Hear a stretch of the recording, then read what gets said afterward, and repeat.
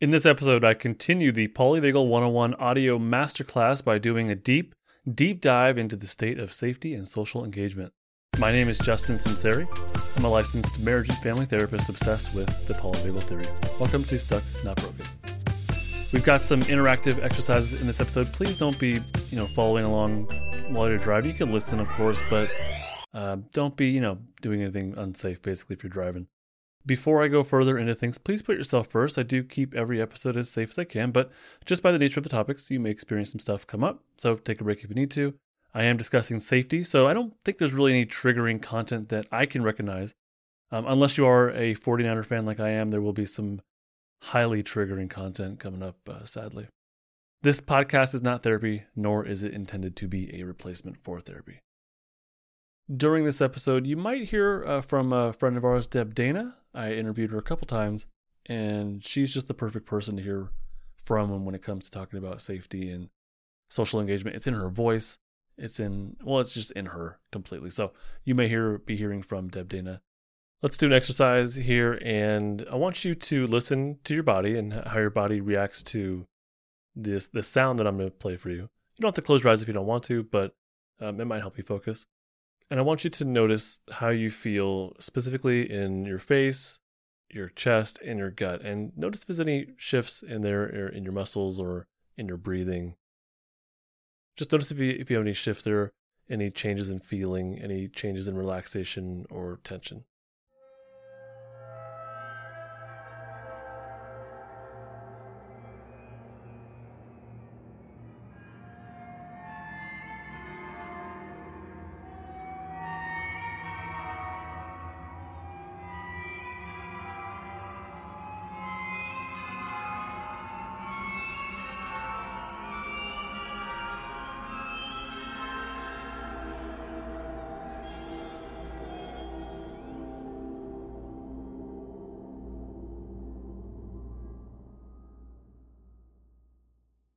Okay, let's do the same thing. Again, just listen to how you feel in your body, in your face, your chest, your gut.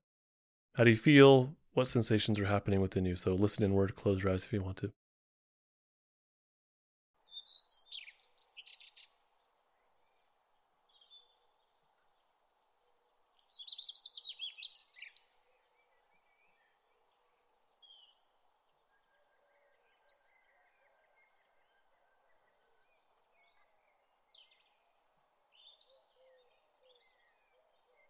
So what differences did you notice between the first one and the second one? For me, it's a significant difference. The first one is more of a tense sort of experience. I hold my breath. My breathing becomes more shallow, especially when compared to the second one. I played that out loud. My son was in the room. He's 5. And when he heard it, his body stopped and he listened. And so he tensed up. His body detected danger just in the sound. But he was ultimately safe, and he could ask me, hey, what's going on over there? What are you listening to? And he came and check it out.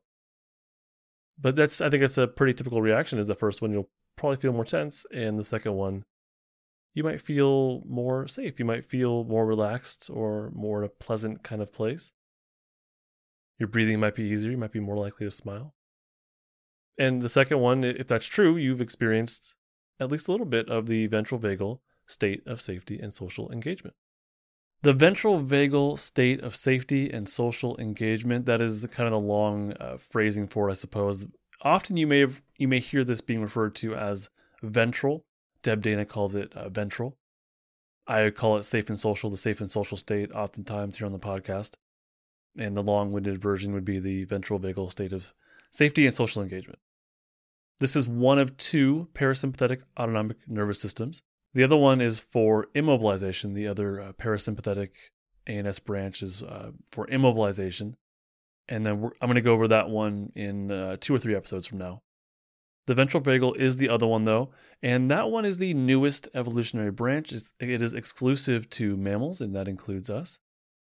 This unique autonomic nervous system pathway allowed the teeny tiny mammals back in a world dominated by reptiles to be able to survive. It gave them specific survival advantages. And one of those is to be able to stay in in a family or in a herd. And that's, as mammals evolve, we are the only ones that have families and herds, as far as I know, that we stay in tribes or herds or families. The polyvagal theory, it's all about evolution. It's all about survival when it comes down to it. And us mammals, again, we have these unique pathways that are specific just to us. Those specific pathways are the ventral vagal pathways. And there's lots of benefits that these pathways bring to us mammals, and we're going to go over those in a lot of detail in a bit. One of those is the benefit to health and to safety. Well, the health that comes along with being in the state of safety. When we're in our safe and social state, that means that we can facilitate health, growth, and restoration. This is in contrast to being in a state of defense where our resources are going to be utilized for defense, for evasion or aggression or conservation. No, when we're in our safety state, we use those resources for health and growth and restoration. Traumatized individuals, so those who are in a stuck defensive state, have higher rates of other problems because they're redirecting necessary resources. They have higher rates of social, emotional, and behavior problems. They have shorter lifespan, increased suicidality, and diabetes, and heart disease, lung cancer, autoimmune, all kinds of stuff. Their bodies are utilizing resources for defense and not resources for safety and connection and social engagement, which is really those ventral vagal pathways. That's what they do, is they allow for social engagement, social connection. It's extremely important for mammals. In this state, our biology is fundamentally different. You might have felt that those shifts in those clips that I played earlier, you may have felt some biological shifts happening within you. In this state, we can take nice full breaths. We can fill our bellies with air and just relax and let it out slowly. Our heart rate slows down in this state. Our saliva and our digestion are stimulated. If you're not in your safety state, your mouth actually might go dry. This happens a lot when I do presentations. Even though I feel safe, I start to lose some access to it and to notice that I need to pause more to take a sip of water, or to slow my breathing down and take a nice inhale, like when there's during a participation where someone is speaking and I get a break, that's where I take some really nice slower breaths and slow my system down. Feeling safe is absolutely crucial in mammals. It facilitates general health, like bodily functions and hormone release. But it also facilitates cognitive functions like learning and productivity, critical thinking, and problem solving. But safety also facilitates social engagement, like making eye contact and utilizing safe touch, and being able to play with others mutually, like together. When we're in the safety state, we more efficiently detect cues of safety. So we're better able to discern what is actually safe or not. When we're out of this state, in a defensive state, we kind of see danger everywhere. So we see danger everywhere, but that doesn't mean that we're better at actually identifying actual danger. But in the safety state, we're going to be able to discern what's safe or not more efficiently and identify what's actually dangerous more efficiently. However, the perception of safety overrides the environmental safety. I think I talked about this last week when I used my football reference. Like, if you're not into football and you watch a football game, you're going to have much different reactions or lack of reactions to what's happening on the screen, right? The perception of safety overrides environmental safety. The flight, fight, shutdown states can be triggered even if there's no actual environmental danger. So there was, back in 2011, the NFC Championship game. Yeah, I'm bringing up the 49ers again. This is, I think, a really good example. So number 10 on the 49ers back in 2011 season in the NFC Championship. It's a really important game. It's one game away from the final game of the season, the Super Bowl. And number 10 muffed two punts. That means he didn't catch two punts, and they were turnovers to the other team, which is disaster. It's awful. Wait, you don't care about? What do you mean you don't care about this? It seems like I'm picking up just through my, I'm telling the future here basically, I guess, and picking up through the air that you don't seem to care about. Okay, well, one of these punts grazed off of number 10's knee, like it touched him. And if it touches you, then anybody can pick it up. So it grazed off his knee, and then he tried to act like it didn't. And millions of people are watching with multiple camera angles. You don't care still. Oh, All right. Well, okay. So the 49ers lost that year and didn't make the Super Bowl because of these, well, in part because of these two muffed punts. Okay. So you still don't care. All right. Well, so that's my point. These things might mean nothing to you. Even if it makes sense to you, all the terminology I'm using and whatnot and the rules, even if it makes sense to you, you might just be like, yeah, I don't care. For me, it still irritates me. This is 10 years ago. It still irritates me so much that I don't want to say that person's name. I just call him number 10. I still feel upset right now. Now, I wasn't in danger in that moment 10 years ago, nor am I in danger right now, but I still feel it. I still lose some access to my safety state. I'm still in my safe and social state. I'm good. But I feel shifts happening within me, and I'm far less likely to smile as I think about that. So these shared interests that we have can bring somebody to safety. Like if I was to wear a 49ers shirt out in public, somebody else who's a fan who has a perception that that symbol or those colors mean something to them in a positive way, that can actually trigger that person's state of social engagement, their safe and social state. They will potentially just say, hey, what's up? Go Niners. That actually happened. We went on vacation this past weekend to Yosemite. We were riding bikes through the forest. And I was wearing my 49ers shirt, and a number of people said, hey, go Niners. It triggered their social engagement. They wanted to smile with me and laugh with me and make, football-related comments. So maybe that's not for you, but for you, maybe would you feel an instant connection with somebody else that you overhear talking about polyvagal theory, maybe? Or if you saw somebody reading a Harry Potter book, maybe, would that excite you? Would that make you want to talk to them and say, hey, where are you at? And aren't those so great? And whatever else Harry Potter fans talk about. I don't know what they talk about. That's my thing's 49ers. Your thing might be Harry. I don't know. Harry Potter. Or maybe you're walking down your neighborhood street and you see somebody planting a flower and you're in the gardening. You might spontaneously just want to talk to them.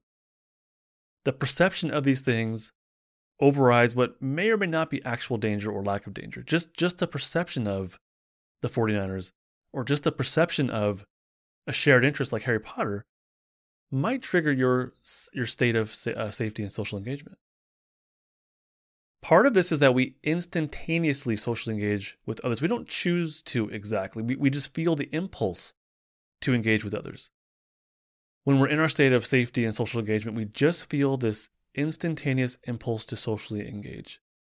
We can become closer to somebody. We actually close our physical proximity. It's called hugging or kissing or holding hands. We can close our proximity. We become closer to somebody who's actually safe, or who we perceive as safe at least. During COVID, we've all been stuck in our homes for over a year now, for the most part, more or less. When you first saw somebody after coming out of your home, when you first saw your parent or that friend or that coworker, did you not feel that impulse to hug or to shake their hand or just to get closer to them? Mercedes and I, she was the co-host of this podcast for quite a while, a very good friend of mine. She pops on every now and then. You'll hear her in the Bad Therapy series that I publish here and there. We didn't see each other for over a year. Through Zoom we did, yeah, but in person, the first thing we saw each other was hug each other. We just want to be close when we feel safe with someone who is also safe. In this state of social engagement and safety, we instantaneously again make eye contact. We instantaneously make these crinkles in our eyes when we smile or when we're listening and we're focusing. There might be these crinkles that form at the corners of our eyes. In this state of safety and social engagement, we instantaneously have more range of facial expressions. We can use our eyebrows more. We can smile, like genuine smile. And this is for me when I'm in my safety state. This is my gauge, is how does my smile feel? And when I'm in that state, when I smile, it just feels good. It feels right. It feels clean and easy. But if I'm down my ladder and I try to smile, it doesn't feel genuine. It just feels fake. It's more, I have to force it. In this state, physical gestures and posture are more relaxed. You're less tense. You can hear human voice and tune out other noises. Now, I don't do this, but you might be someone who goes to a concert or perhaps a rave or a discotheque or, I don't know, just wherever people go that is loud, right? just some sort of loud event. So that's not my thing generally. But at these loud events, I have been to a couple of concerts, and even when you're there, you can still hear the person next to you. Even though the music is very loud, your ears can still attune to the people next to you or around you. So you can tune out other noises and focus on other mammalian voices. And we also have something called prosody. I talked about this last episode. Vocal prosody, which is the stress, pitch, intonation, the pauses, the volume, and the pace of our voices. With vocal prosody, we can use a higher range of voice, like when we ask a question. But we can also use a lower range of voice, like when we're being more serious. So prosody is that sing-songy quality of your voice. Let's do another exercise. This one's going to be an imaginative exercise. It's an exercise in your imagination, okay? I have two scenarios for you. The first one, we'll call it scenario 1. Close your eyes if you like. So in scenario 1, I want you to imagine you're standing in an elevator that is making some sort of mechanical sounds that you can't really identify. You don't know what the heck's going on. You don't know what those sounds mean. There are fluorescent bulbs above you, and they make a slight, just an ever so slight hum, and they fill the elevator with bright white light. The elevator stops and doors open, and there are two people waiting to enter. They're talking, but when they make eye contact with you, they stop. Their eyes are wide, and there's no emotion on their face. So how do you feel right now? If this was you in this situation, how do you feel? If you had your eyes closed, by the way, open them up. How do you feel? Do you feel more or less relaxed? Do you feel more or less tense? Did this scenario bring you more or less into feelings of safety and social engagement? Are you more or less likely to socially engage with these two individuals? Do you even feel the capacity to do so in this kind of situation? Okay, scenario number 2. Close your eyes if you like. Imagine you're sitting on a log in a forest by a slow-moving creek of clear water. You're absolutely draped in shade with just some speckles of light coming through the tree leaf openings. You're sitting there on this moss-covered log and watching, and this is where I want you to fill in the blank. What is it you're watching? No one's around. It's just you and the sounds of nature. A slight breeze keeps you cool. How do you feel right now? In this state, are you more or less relaxed? Are you more or less tense? Are you more or less likely to feel safe and to be able to socially engage with somebody else? If you're like me, there's a significant difference between scenario 1 and scenario 2. Scenario 1 is definitely more of a defensive state for me. There's a tension, apprehension. There's, again, that holding the breath and sort of waiting to see what happens next. Scenario 2 for me is absolutely a ventral safety state. And I think for most people, forest and shade, sunlight, cool breeze, these things typically, I think for most people, will bring them to a state of safety, will activate those ventral pathways. Whatever you filled the blank in with, keep that in mind. That's going to be important a little bit later on. That's the state of safety and the importance of it, the biology of it. But the daily experience of it might be a little bit different. It might be different for you, maybe something you have not experienced.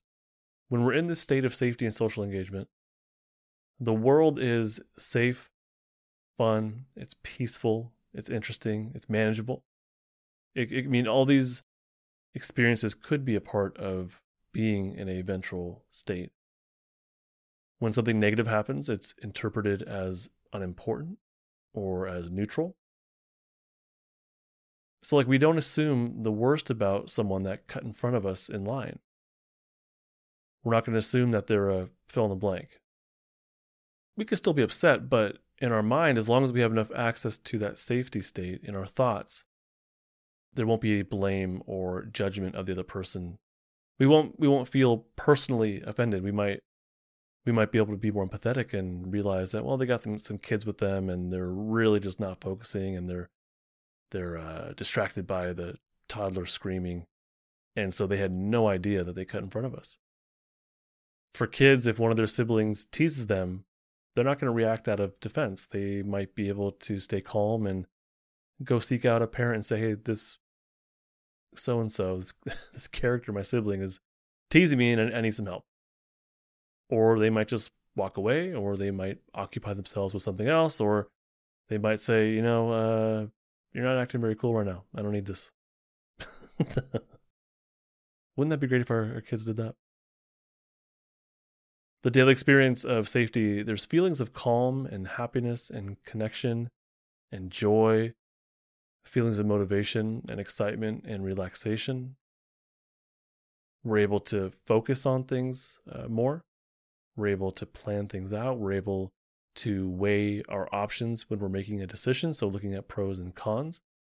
We become more playful and self-reflective and understanding, like in that example of someone that cuts in front of you in line. Maybe they just have a lot on their mind.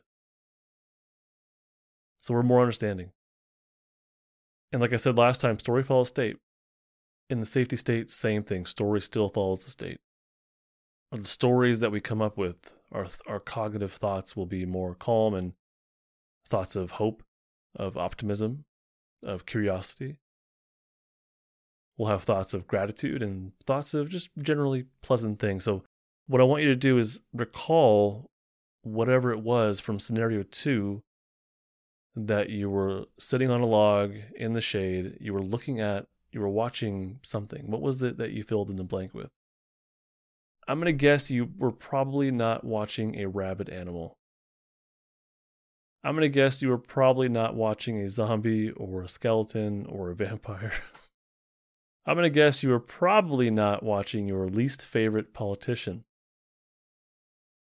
No, it was probably something that was pleasant, at least if you were in your state of safety and social engagement in that moment when I asked that question. If so, you probably filled in the blank with something that was pleasant.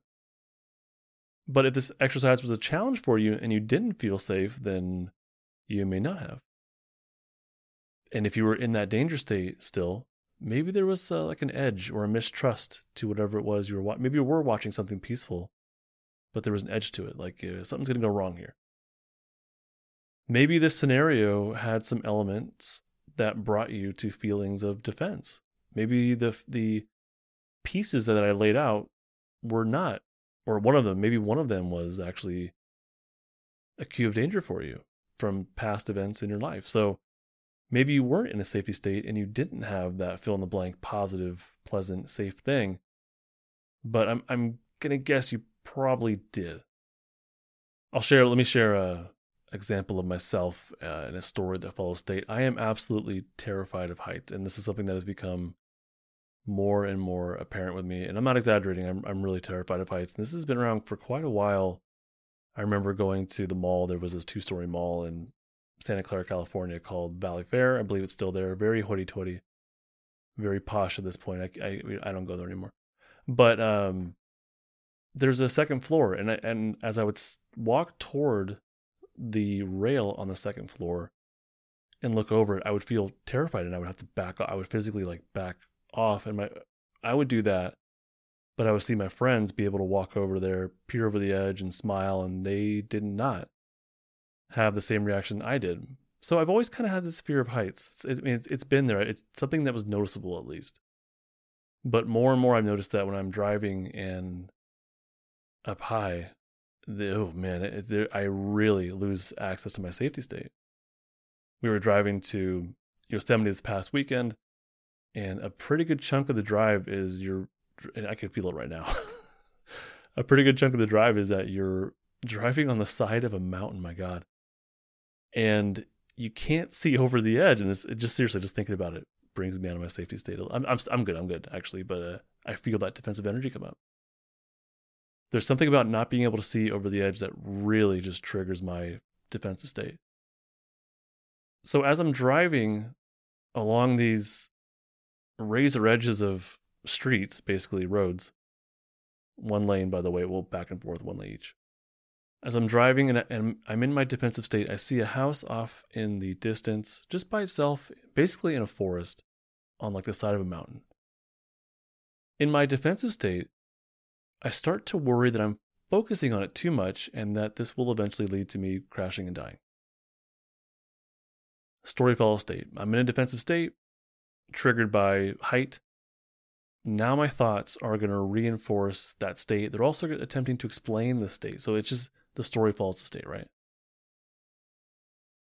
So I know this is not safe for me to drive. It really is just not safe for me to drive up high like this when I can't see over the edge. So my wife steps in and she rescues me basically, and I am able to sit in the passenger seat and access my safety state again. The defensive energy kind of subsides. It's still there, but it does subside. Now, when I'm in the passenger seat and I'm feeling safe enough and I can look out, now I'm actually able to appreciate the surroundings. I'm able to see that same house and wonder what it's like to live there.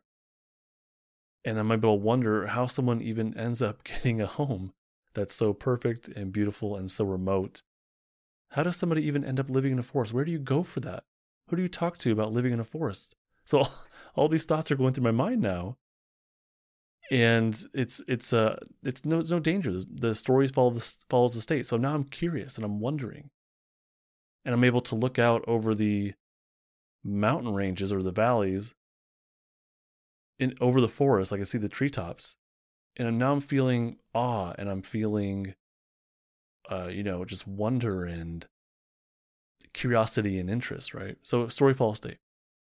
So this is how I know I'm in a safety state. I don't know about you, but for me, because this might be brand new to you, I hear that from people a lot, that this is brand new, and I see it in my clients. So I know I'm in my safety state because for me, my breathing just becomes significantly lighter. There's no pressure.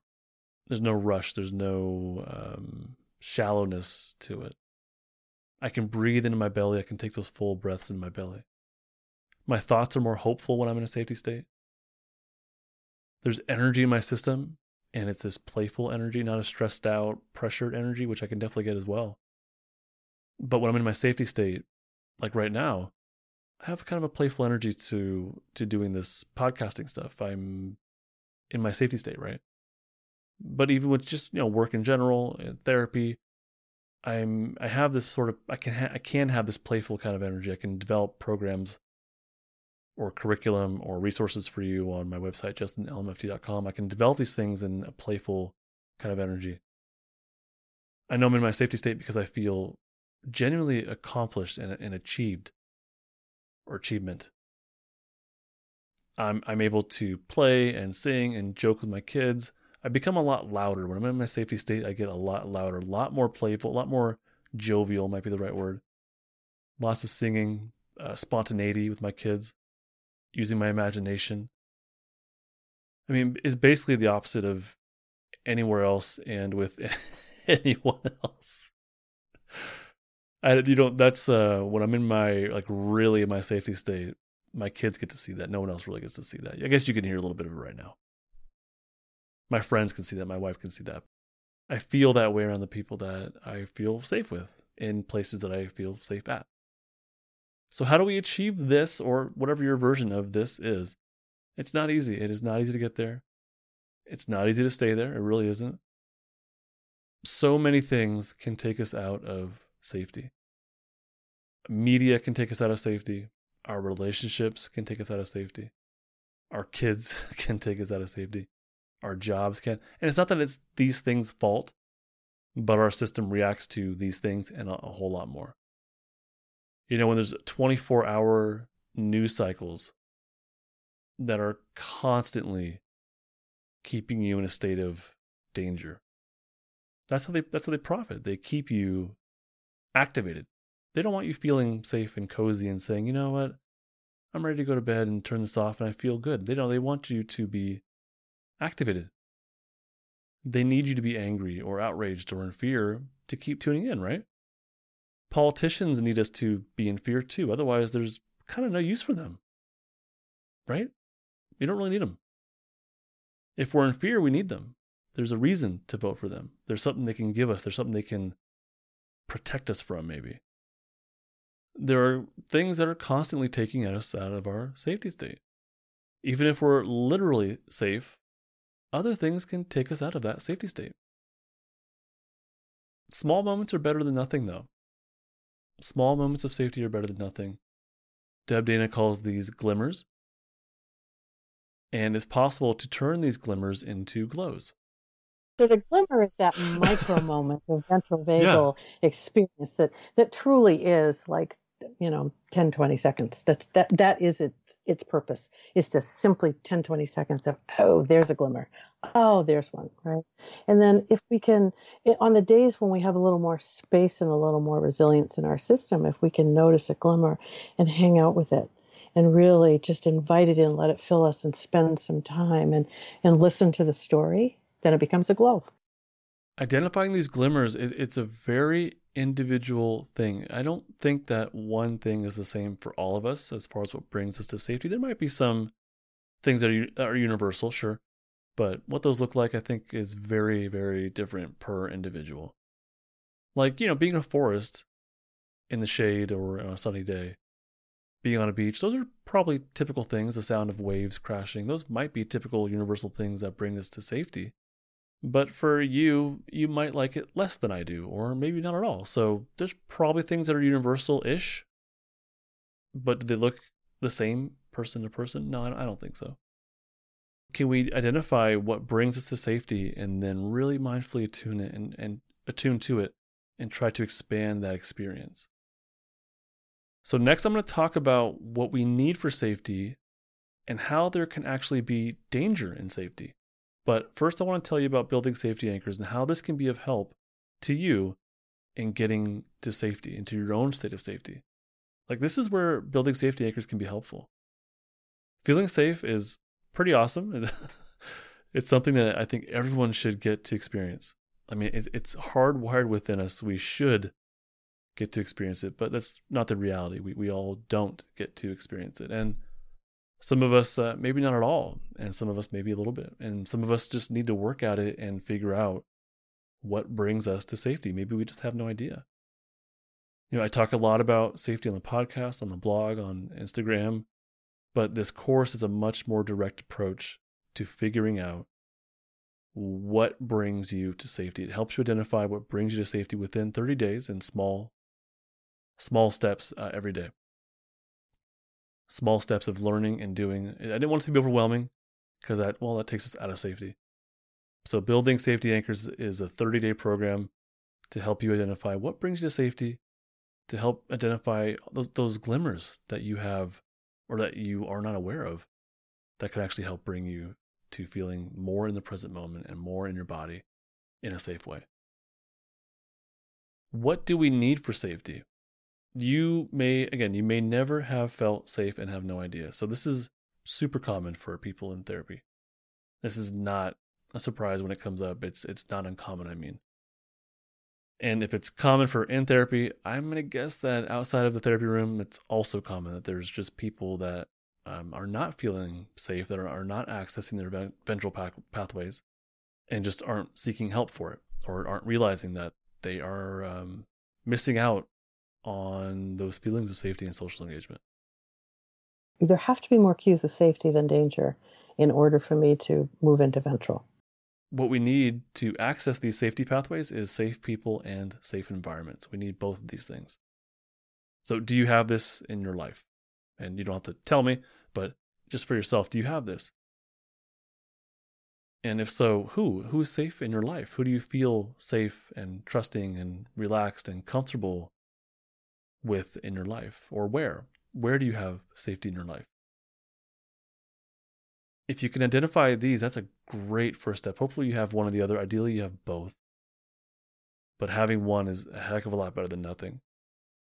In order to have more access to our safety pathways, we have to have ongoing opportunities to interact with safe people in safe environments. So once is great, but ongoing. So having a safe parent and a safe home that we go to every day will bring us more activation of those ventral pathways.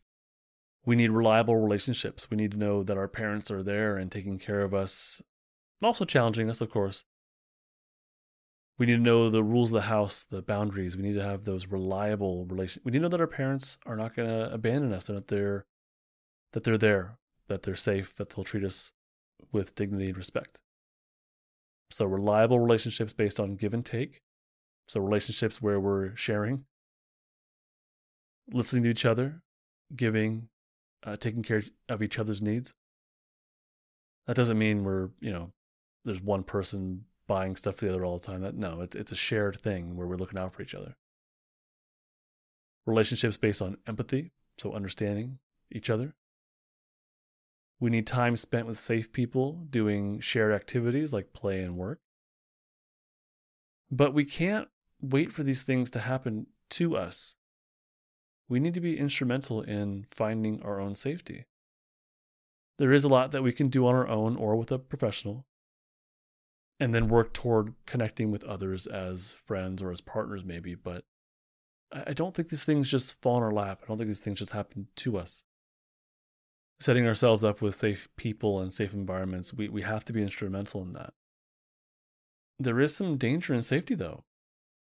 If you're not familiar with the safe and social state, if you're not familiar with those feelings of being in the safe and social state, it may be difficult to access them and stay in those feelings and those sensations.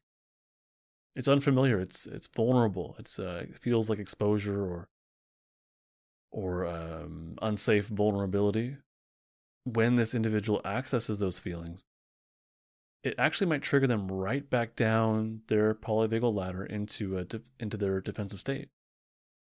This is very common in therapy. I see this very, very often, where a client will access their state of safety. They'll be able to make eye contact with me, and they'll have a full range of voice. Their cheeks turn pink. They have more facial expression. So they're accessing their state of safety. There's more energy in their system, more positivity, more connection. But it's uncomfortable. It's too vulnerable. It's too exposing, it feels like. And they go right back down their ladder, and looking at their eyes are always a way to tell, because they'll look away. And when they're looking away, once you no longer are making eye contact, that means your state of safety is potentially compromised. I mean, if you look at somebody in the eyes long enough, eventually it becomes uncomfortable and you don't feel that social engagement anymore, right? That's true for all of us. But for some of us, even a little bit of eye contact is too much. And if we're not used to making eye contact gently and safely, then when we do, it can feel really uncomfortable. And so we go right back down the ladder. I had a client who we'd worked really long for her to be able to really identify clearly what state she was in and what she needed. And so she would come in sometimes and say, "Deb, don't use your kind voice today. It's too much for my system." And I'd say, "Great, I can use this other voice instead." Got it. Right. And I just loved that. She knew that it would overwhelm her system, too much of that kindness. So I said, I can be ventral with a different energy, because ventral has a lot of flavors, and that's what we want to remember. Yeah. A lot of flavors, ventral. That's about it, though, for the ventral vagal state of safety and social engagement. I hope that this was helpful for you in learning more about polyvagal theory. Building Safety Anchors is available on my website, and that is justinlmft.com. You can purchase Building Safety Anchors and start your 30 days, today. Join me next episode as I delve into the flight-fight sympathetic state.